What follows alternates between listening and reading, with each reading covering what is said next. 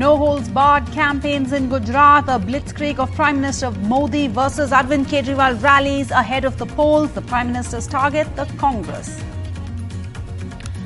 Arvind Kejriwal makes a written assertion that the Aam Aadmi Party will form a government in Gujarat, says the BJP is agitated, the Congress is nowhere to be seen. And the BJP Super Sunday campaign for the Delhi civic polls, a prestige battle amidst an anti-incumbency claim. The BJP pulling out all the stops brings in its national stars to hit the MCD campaign trail. Most of them talk about the Prime Minister's achievements at the centre, despite the BJP being in power in Delhi's municipality for the past 15 years.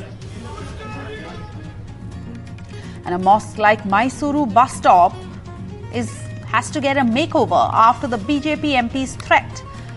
Domes are removed from the bus stop.